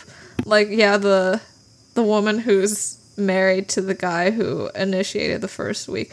First wish. And the second one is just the ideological inconsistency about why making the wishes is bad, and then Sam literally saying what makes life is that you don't get what you want and you're miserable forever, and that's good. Yeah. No, I mean, I think the main complaint really is, for me, the whole like Hope situation, and also the fact that they focus on the guy's like feelings. Oh my God, it's so sad that she's not in love with me anymore after the spell that made her in love with me. You ruined her life. She, like, you made a wish hoping it would come true, that she would ditch her family, ditch her friends, ditch her job, come live with you, do nothing but please you, and make you roast chicken, and then offer sex to you whenever you felt bad. And, like, now she's gonna, like, come back to reality with the memories of, like, all of that happening and, like, the horror of that and have to rebuild her life, like, from scratch after being essentially mind-controlled for a month. Yeah, and, like, I think wishful thinking really cements to me who Supernatural thinks is watching the show, you know? Men. Like, yeah, men. Yep. Yeah, and, I mean, it's very obvious, like, from a lot of episodes of Supernatural, but this is the one where it's like, oh, okay. Yeah. Like, there's, like, it's not even that they think they think men are the primary watcher. It's that they think men are the only ones watching. Or, like, they are the only ones watching that we are obligated or even, like, care about catering to. Yeah. So, yeah, that was, like, a bit of a, oh, okay, well, that's horrible. Yeah, and I talked about this in our episode for it, but, like, this is, like, a Ben Edlund problem, because I think the moment that I had that feeling was in season 2 with Simon Said, where, like, there's, like, is her name Tracy? I forgot, but... Okay, there's, like, this woman that, what's that guy? Fuck is his name? Andy? Is his name Andy? Yeah, Andy, mind controls. Yeah. Kind of. Right, yeah. No. Ansem Weems is the one who mind controls her. The twin. Yeah, okay. Yeah, Andy's twin is, like, an awful guy who, like, mind controls women to rape them and then, like, makes them, like, jump off a bridge and kill themselves after or whatever the fuck. Yeah. And, like, this woman is also the love interest of Andy, his brother. And then at the end of the episode, like, once she's been rescued, like, she's, like, in the ambulance and shivering stuff, like, she's been through, like, the worst thing ever. And then Andy approaches her and she, like, is scared of him because she knows that he has mind control, like, powers as well. His brother. Yeah. And, like, the episode ends on, like, his face looking sad that she rejected him in this moment of, like, absolute horror and trauma for her. And that is also a Ben Edlund episode. Like, I don't know, this guy just has a thing where he's like, I'm gonna make women, like, the victims in this episode, but, like, in a way where, like, it only matters because, like, this causes them to reject the men that you're supposed to feel bad for in the episode. It does. Oh, yeah, that episode was really bad. Yeah, I mean, like, so many episodes of Supernatural are, like this. I mean, yeah, but also Ben Edlund specifically, I feel like you go into his episodes, and, like, he has good episodes. This is true. On the Head of a Pin is his, right?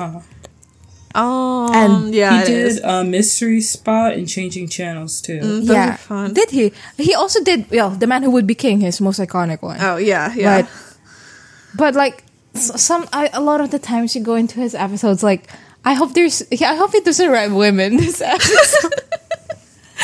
He also did the Cupid episode too. Oh, my dirty Valentine. Yeah, no, like he does have a lot of bangers. Of good ones, like iconic really ones. Bad about women. Yeah, there are also just ones that are like, oh well, that's horrible. Yeah. So yeah, I agree. I think wishful thinking is the worst one.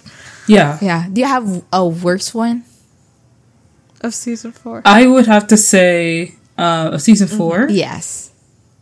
In my opinion, I think Monster Movie. I did like Monster Movie. Also, now that I've read Dracula, like, what the fuck were they on about in that one? That is not what happens in Dracula. That is also Ben Edlund. Yeah. Yeah. That's why this is my least favorite. You know what? I would do like a honorary mention to, what is that? Family Remains. Kind of bad. I mean, it's not as egregious. It's very good. I just don't think it's as bad. It's just also not good at all. I mean, it's an interesting concept. It's just, I feel like the whole family, like, moral that they had at the end, where it's like, it's fine that the dog died and also the uncle died because the nuclear family is so fine, was a bit crazy. Yeah. So. And they just witnessed their dog's throat slit and their uncle impaled in front of them, but it's fine. They're hugging each other. Yeah. Well, okay. Yeah. Best episode.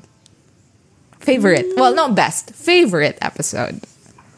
Let's go back. I'd say 421, even though it's also so awful.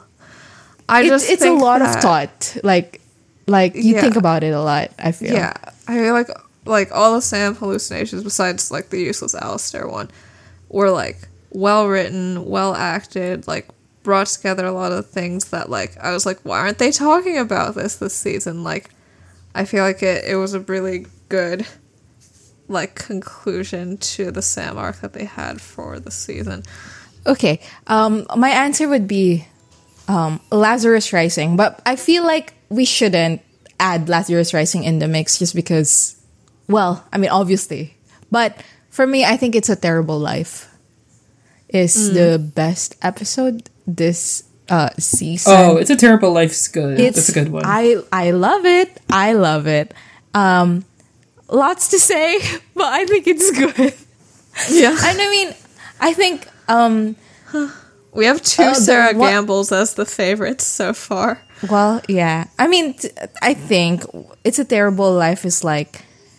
I do feel sad that it doesn't inform a lot of the future decisions Sam and Dean make. Like, it feels very isolated, right? Like, it's a big episode. Like, Zechariah is revealed 419 here. should also be a big deal, but it isn't. But, like, they don't really reckon with what they learn here. To the point where sometimes I'm like, do they even remember that? Like, did I forget? But, yeah, I think it's still wonderful. And I do think, like, viewing the rest of the season with the lens of what happened in It's a Terrible Life is like an effective way to view it, you know. Monica, have you figured out your favorite episode? Yes, I have. Let's hear it. My favorite episode is On the Head of a Pin. Good, of course. Good point. Yeah. Because I just like that it goes a little bit deeper into like Castiel's character. And then, like, he really has to, like, think about his loyalty to Heaven.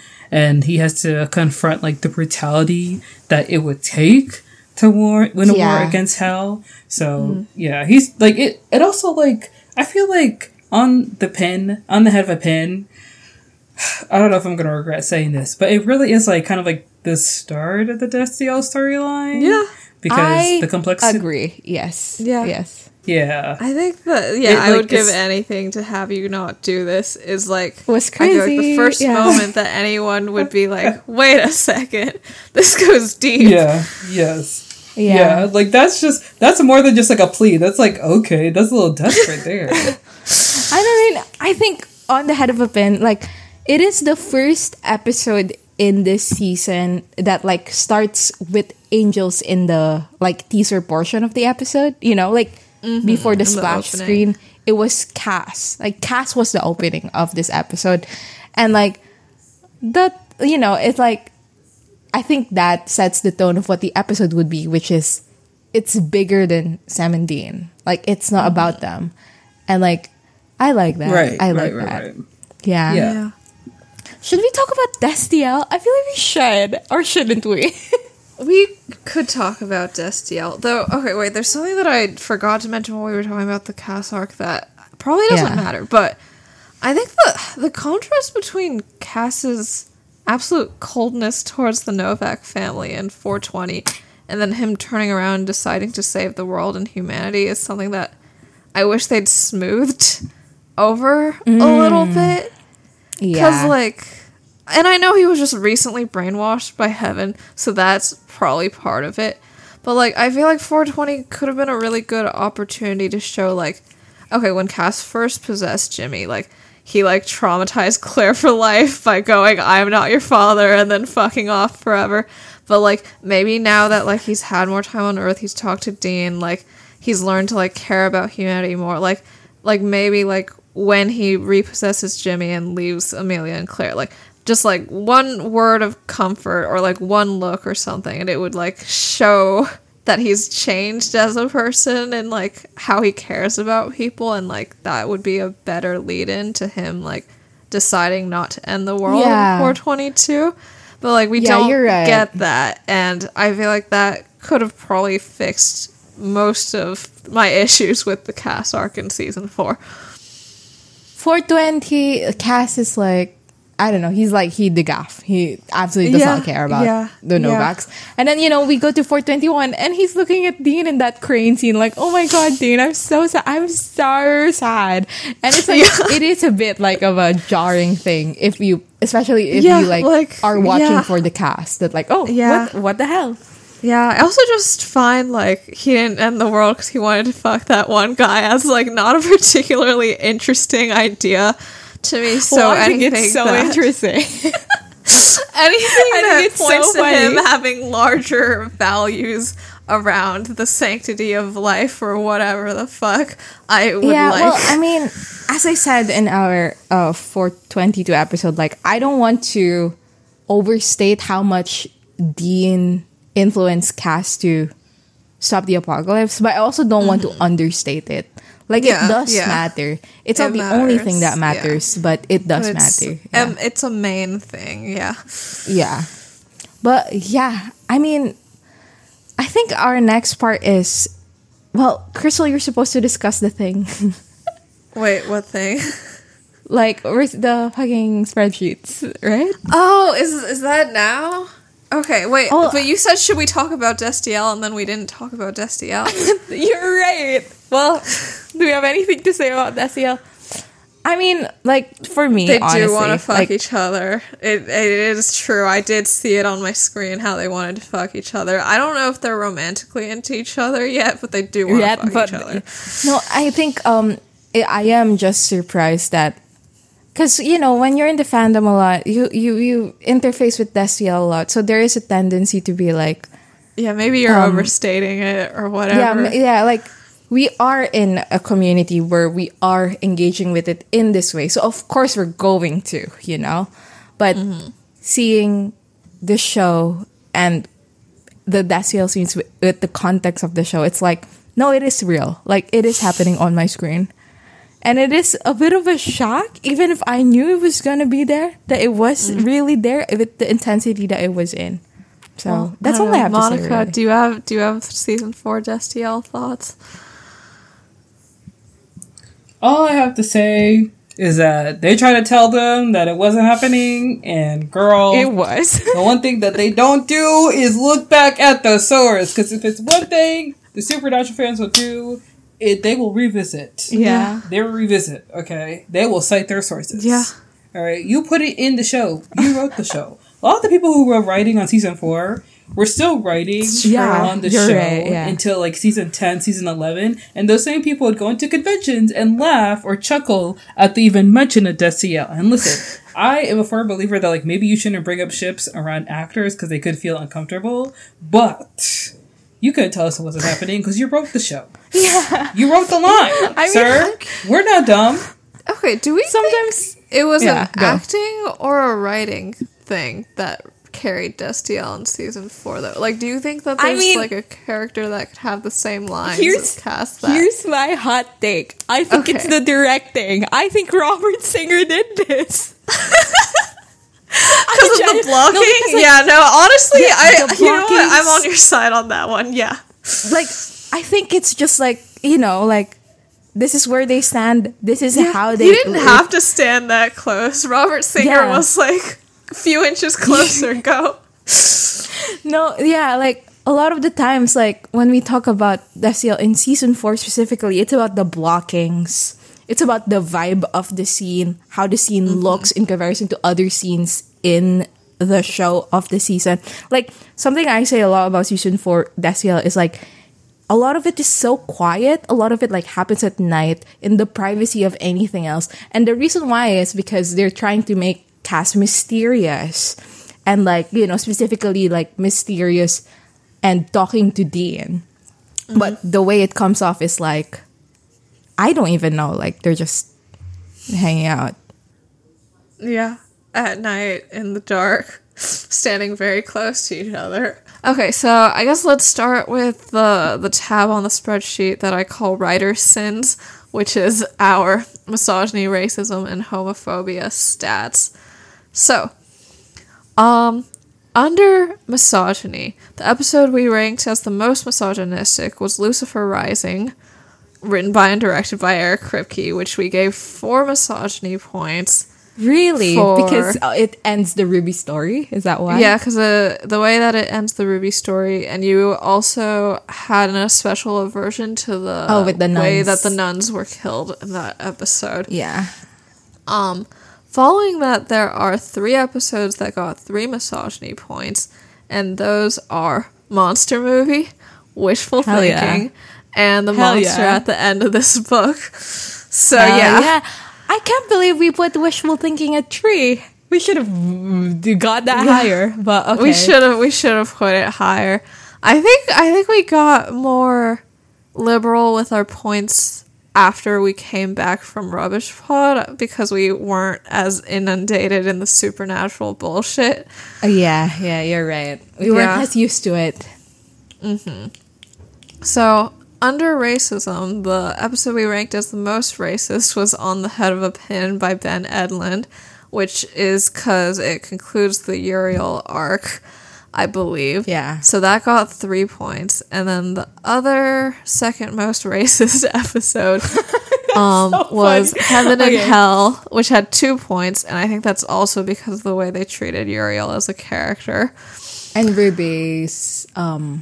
Right, and also when Ruby possessed a black maid and the directing the way that was directed choices, was oh, that was weird. Yeah, they were like suddenly she is sassy like in a new way.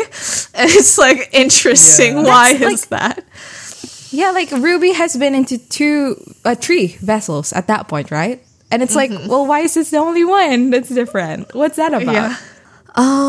And then for homophobia, obviously our winner chicken dinner is It's a Terrible Life by Sarah Gamble. I love it. Love it. Because the whole thing was like, wouldn't it be gay if you had a job in an office? And wouldn't it be funny if it was gay? Yeah. Yeah. And after that, we don't have a 3-point... That one had 4 points of homophobia. We don't have a 3-point homophobia. The next one is a 2-point homophobia on Chris Angel as a douchebag by Julie Siege because of, I think, the way that the magicians were reacting to the new one, Jeb, or whatever. But they were also gay. But I mean, we know in our hearts that they were also in a polycule. And also the fucking chief. I forgot about the chief. Oh my god, yeah. That's probably why. Yeah, you haven't been had till you've been had by the chief. Love that. And then if we just added up everything, like the worst episode in terms of social ills was Lucifer Rising, which we gave 5 total points. Also, not one of our categories, but of course we gave 421 5 points for ableism for the way they treated Sam's addiction. So it is also pretty bad. Yeah. In terms of writers themselves, this is a fun season because there's like no one-off writers at all. In season 3, we still had guest writers. Season 4, it's like the team. Eric Kripke, Sarah Gamble, Jeremy Carver, Catherine Humphreys, Ben Edlund, the Dab Laughlin duo, which will become a Dab solo thing eventually, right? And Julie Siege. But it's still a long time from now. Yeah. So, for our writers, our most misogynistic writer is Eric Kripke, who had an average of 2 2/3 misogyny per episode over his 3 episodes. He is also our most racist writer with 1 1/3 average racism points per episode. Look. Our most... I mean, if you guys... I just want to speak on that real quick. Yes. I feel like it hasn't changed. Yeah. Because The Boys, if you look at like the recent... Yes, like if you look at the recent casting for The Boys and like the 2 new they're adding like 2 women to the cast, and one's a black woman, one's a white woman, and they're supposed to be like the new antagonist. So now I'm sitting here like, okay, if you don't know anything about The Boys, if you haven't been watching it, I'm like, okay, so we really setting y'all up. You really setting us up to do this, and yet Homelander will still live. Is that it? Like, what's it gonna take? Hello? Yeah. I haven't seen The Boys. Yeah. Who's Homelander? Is the main character. Homelander. Right? Or am I completely lying? Yeah, he is one of the main characters. And if you've seen any of like the... So there is an Asian woman in the show, but she is one of the main characters, but she also doesn't talk. Yeah. You know, fulfilling the, you know, silent Asian trope, which we love. But Homelander is also like the main antagonist for some reason, who for some reason doesn't die, and who for some reason hasn't been killed yet. And if you've seen the meme of that guy like looking around and like smiling, kinda, is it the one? Yeah, that's a Homelander.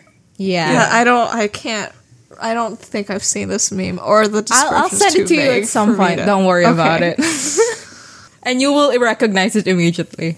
In terms of homophobia, our most homophobic writer is, of course, Sarah Gamble. Because of what happened in It's a Terrible Life. So she has an average of 1 homophobia point per her 4 episodes, but that's just because we gave her 4 points at one time. Love that. For, like, totals, Eric Kripke is the worst, an average of 4 writer sins per episode. Which means that he committed 12 throughout this season, which is quite a few. And then runner-ups for worst writers in terms of social ills are Ben Edlund, average of 3 1/3 points total for his 3 episodes. And then Julie Siege, who had an average of 2 2/3 points for her 3 episodes. So yeah, love that. That is the state of things. If we want to do a comparative look between seasons 4 and 3, just there are more points in season 4 than season 3. Like our worst overall writer short. In season 3. Well, this is averages. Okay. Our worst overall writer in season 3 was Ben Edlund, who had 2 2/3 average points per episode. So, comparing to the 4 points max in season 4 with Eric Kripke, either we've gotten looser with our points giving, or they've gotten worse as people. Okay. IMDb. Did I win? Did I lose? What's the situation? You lost. Are you serious? You lost. That's so sad. I know. Wait, I'm going to never go to our doc right now. Yeah. This is horrible. All right. Well, why did I lose? What's the situation? Okay, so why did you lose? So I guess for the 2 of us, we each only guessed 1 episode correctly for the IMDb score. I guessed The Rapture correctly, and you guessed Monster at the End of This Book correctly. For our most off guesses, for In the Beginning, you guessed that it was an 8.4 on IMDb. It is a 9.2. So I think that did a lot of damage to you. Yeah. You also guessed Metamorphosis a lot higher. You guessed Great Pumpkin a lot higher. Same with Chris Angel. And then you guessed Heaven and Hell a lot lower. So I feel like those were the main hits that you took. I was 0.7 points off on Metamorphosis. I thought it was ranked higher than it was. And I also thought that Chris Angel was more beloved and that Yellow Fever was less beloved. So those were my major points off. But basically, your absolute difference on average from the IMDb score was 0.332 and mine was 0.314. So I was closer than you were by a smidgen. Though really, the real winner of this season was Danica, who only guessed on 1 episode, Lazarus Rising, and was off by 0.2. So her average offness is 0.2 points, which is a lot better than both of ours. I love it. Yeah. But yeah. And what is like the surprise episode here? I think when the levee breaks is the one where I'm like, that is low. That's true. That was also a surprise episode. Both of us guessed it to be like at least 0.5 higher than IMDb gave it.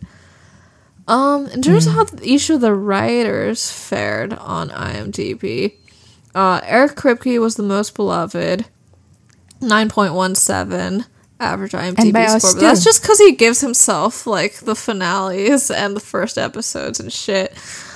And then after that, Ben Edlund had an 8.7 av, Dabin Laughlin 8.63, and then Jeremy Carver 8.6, and then Sarah Gamble and Julie Siege had the worst IMDb scores with an 8.55 for Gamble and an 8.5 for Siege. That's not true. Oh, no, sorry. The worst, I forgot about her, was Catherine Humphries at an 8.2. No, but like, I think Metamorphosis was good. It was just not rated high. It just was not rated high. I think Sex and Violence was not very good. Was interesting. It was also just not rated high. It was not very good. Okay, so for our final bit, we need to rank season 4 in comparison to all the other seasons. Mm-hmm. So currently, our ranking is 1, 2, 3. Right. Where's season 4? Do we think I think season 4 is better than 2 and 3, for sure. Do we think it's better than season 1? It's been so long, like, I don't know. Honestly, I think season 1 is better than season 4? Okay. Yeah. I am inclined to rate season 4 higher just because I don't remember season 1 so good. And also it had, like, bugs and the racist truck and all that shit in it. Like, I feel like there were probably some real clunkers in season 1. There are also some real clunkers in season 4, though. So, I don't know. I think we shouldn't think of it as individuals. We should think of it as a whole. Is season 4 as a whole better than season 1 as a whole? And I think season 1's better. When I think of season 1 as a whole, like, I'm thinking about, like, Bad Moon Rising, the fic. Like, I don't know what season 1 is outside of the concepts of Bad Moon Rising, the fic, so I don't know. I'm gonna put season 4 higher for now. I don't know. I mean, no, I miss Meg. No, season 1's better. Wait, I want to hear what Monica is going to say about this. Do you think season 1 or 4 is better? Season 4 is definitely better. Okay. It's definitely better. Okay. It's found its footing. It's better writing. The characters are finally like being introduced to higher stakes. Yeah. There's more to lose. There's a lot more that we have to like deal with. And there are new characters being introduced, so we don't know who's gonna last. We don't know who's gonna, be in season 5, who's gonna be like written off essentially. So season 4 is definitely better because season 1 is literally like the starting off point where they're doing just like, whatever. Monster of the week. They're just doing whatever. To find their dad. Yeah, season 4 is really when Supernatural hits the ground running. Like, season 4 is definitely better. I think that's true if we're talking about the plot. Like, the plot does get better in season 4. This is true. Because in season 1, they really were just fucking around. Yeah, but they were fucking around and occasionally thinking about their dad. Season 1, vibes-wise, I don't know. On one hand, like, season 4 is, like, where Cass shows up. So that is important to me in that way. But season 1, I feel like... It's like, season 1, Sam and Dean, I like them the most. So what do you think? I'm being swayed by Monica a little bit. The Monster of the Week format in season 1 is kind of tiring. No, the thing is, when we were watching season 1, we hated it. Yeah. But it's like a good season to look back on if you're not rewatching it. Right. So it's only good in the mind and not on the screen. Okay, I think maybe we should put season 4 up because I did just say that season 1 is bad on screen. I also think season 4 is bad on the screen. This isn't like a both are so good, I'm trying to figure it out. This is like a which one could I tolerate more thing to me. Honestly, I think it's just because season 4 is sad. Season 4 is a sad season, especially if you're watching it from the Sam perspective. I think we were crying like every other week in season 1, and But that's because we were really into it. That's true. So there has to be a reason we were crying so much. Like, it's because it was effective. It's because, as I said, like, the characters are good. Season 4 isn't effective? No, Season 4 is effective in what it's trying to do, and it's trying to do plot. Season 1 is effective in it's what trying to do, and it's trying to do character. I think. So. Okay. Well, what if we just put them side by side? What do you think? What do you think? Seems like the coward's way out to me. This is true. We're just like John Winchester for real. Well, I'll put Season 1 above. Yeah, that's my final answer. For the sake of equality, I'll put Season 4 above. No, wait, we're going to have different rankings.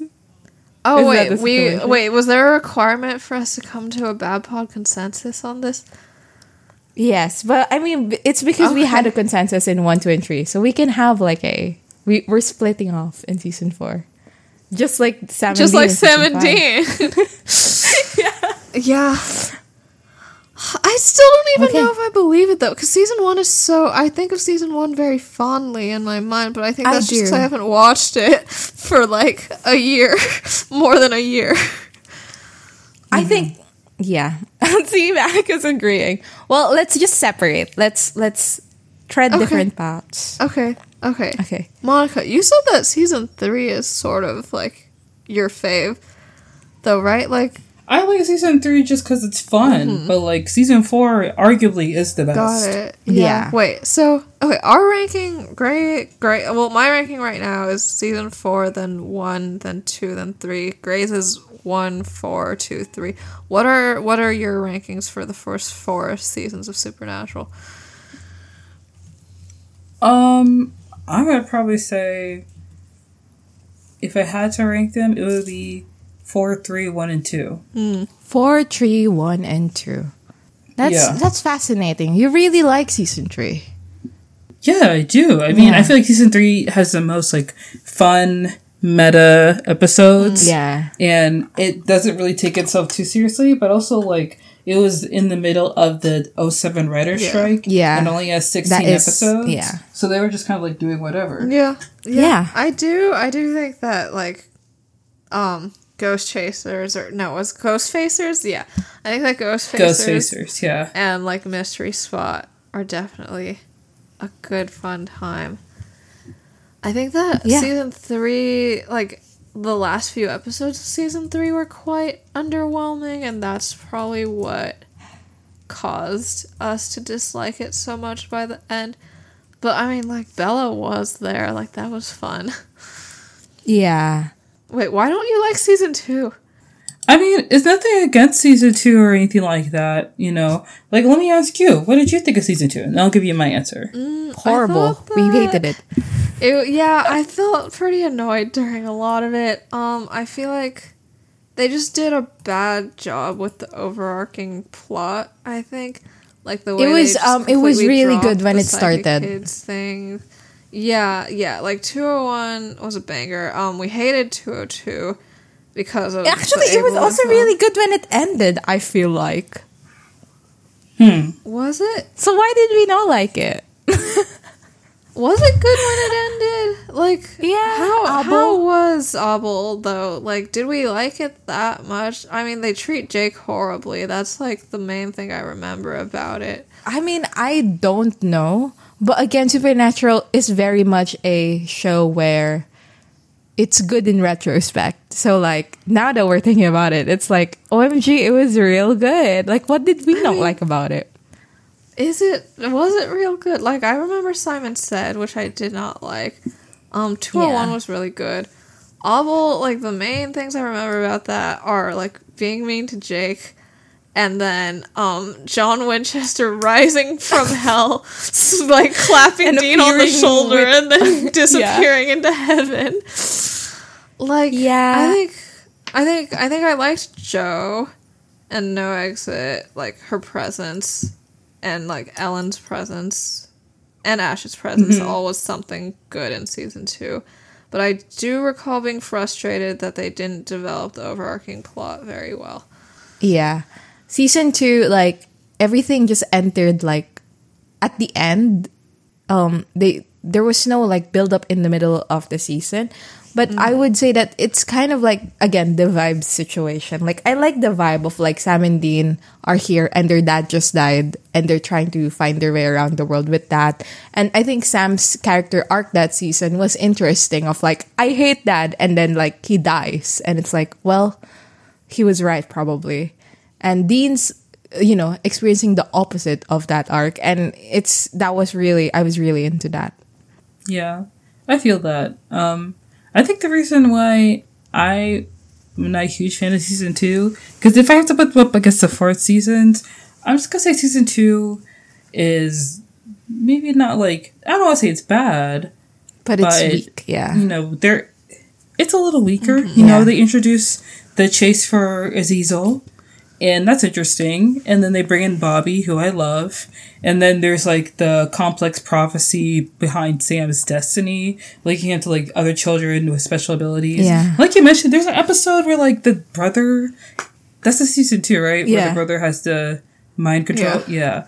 That's also the same season. So season 2 is kind of like trying to continue on with season 1, but they can't really do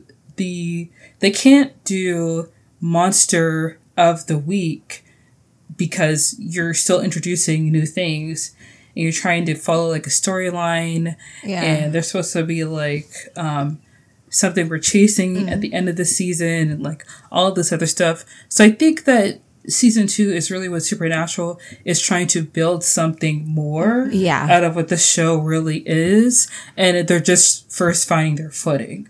So it's just kind of like the first start. The first draft. It feels a little bit like really a bridge season. I understand. Almost, yeah. I think that's how I feel about season 3 more. And that's why I didn't like it as much. But yeah, I mean, I don't think you can blame that necessarily on season 3 due to the circumstances in which it was created. Yeah. No, we are. Season 3, I feel like I didn't like it very much because it's just like the season where they try to prevent Dean from going to hell, but I know he's going to hell anyway.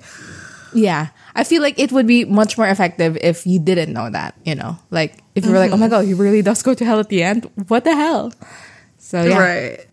So that's it for this episode of Busty Asian Beauties. Next week we will be, I don't know, like, we will be doing season 5, episode 1. What's that called? Whatever it's called. What is it called? 501 It's Sympathy for the Devil. Yeah, well, we're doing that. But before, we leave, Monica, do you want to tell the audience where to find you, how to contact you? You. Well, yeah. Yeah, you guys can find me. You can look up my podcast. I've been meaning to watch that. And you can listen to it wherever you listen to your podcast.